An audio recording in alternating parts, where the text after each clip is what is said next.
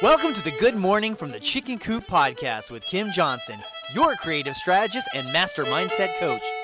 Filled with inspiration, distinctions, perspectives, and possibilities, we help you to cultivate a mindset that leads you to create the best version of yourself you could ever imagine. Join Kim every morning from one of her favorite happy places, her chicken coop, along with all her chickens.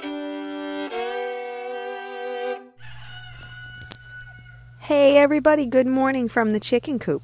So today I want to talk to you about kindness and the level of just what kindness does for us in the world and how just doing a little tiny thing for people really makes a big difference.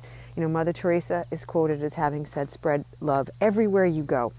And her version of love, you know, it's just admirable, and the things that she experienced, and she still stayed in a place of constant compassion and constant kindness and just showed love to everybody. And she's just, I'm just a huge fan of hers on any level. If you've never read anything about her or know much about her, do yourself the favor, because what you will learn will change how you approach people and how you see people. But back to this theory of passing kindness on. You know, we all expect and want other people to be kind to us, and we have to stop and ask, okay, how much kindness do I put out in the world? And when you ask that question, it's so powerful. How much am I putting out there? How much am I contributing? Now, where this gets to be a little bit of a sticky wicket for us as human beings is that we'll say, well, I'm always doing good for other people and no one does anything for me. And I know some of you are laughing as you hear me say that, or you really feel that that's the case. And part of what I want you to understand in this process is we are not putting kindness out in the world to get something back. And if you are doing it for that reason, that is why you are suffering from it. Kindness and pouring things out into other people and loving other people is not meant for us to be constantly focused on what we can get out of it. In most situations in our world, if we are focused on what we can get out of it, we are coming at it from the wrong perspective to begin with, from the wrong emotion to begin with. So we have to pause and ask ourselves, okay, am I looking for something in this? Or am I just doing it from the core of my being? From the inner depths of your soul, am I just acting this way and putting this out there because that's what we're meant to do? And when you are doing it from the right place, magic happens.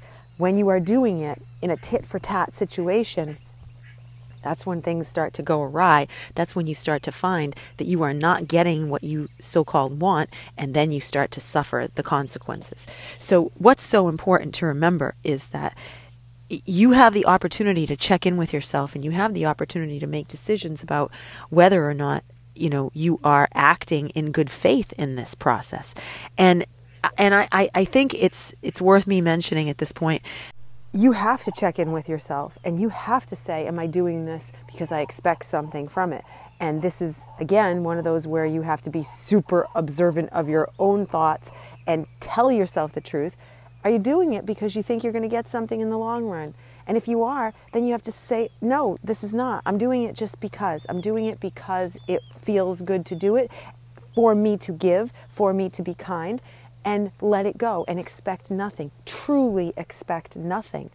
And that's when the magic happens. We have so many expectations that we put out there in the world, and because we are front-loaded with all these expectations behind the scenes, we always are running through that filter.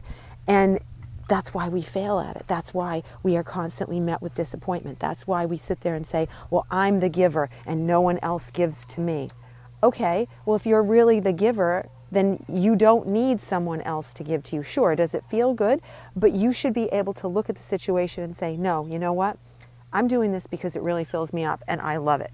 And I don't expect anything back from it. And that is a hard reality to face, my friends. I know, because in my business, I have a lot of people that lean on me all the time. And I have been blessed with a very, very successful business. And I don't expect these clients to show appreciation and notice all the little things that I do in between. I just don't. I have no expectation of it. I don't do it because I want to, get something from them. I don't do it because I expect them to do things for me. I do it because being involved in somebody's life at the level that I'm involved in their lives is a gift for me. I truly love doing it, and I want to help them in their moments. So when I say it's okay to reach out to me in between the times we're set to talk, it's okay to ask for help, and I jump on and I talk to them, I expect nothing for that, because that fills me up to know I was able to help them. It fills me up to know that I was able to give them that push, that little bit of guidance that helped them figure something out. And I don't expect anything back. But the magic of that is I truly get back so much. And I often get surprises in the mail. I often get things because I expect nothing.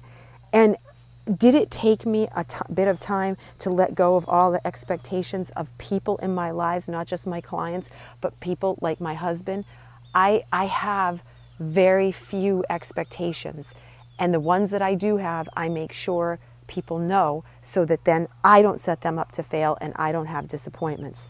So this is about recognizing that you can go out and you can spread kindness in this world, and you should pour kindness into this world, and you should look for the places that you can share, but only if you are in a place where you are doing it for the right reasons, which is to fill yourself up and know that you're doing it because it comes from the core of your soul, not because you want to get something back.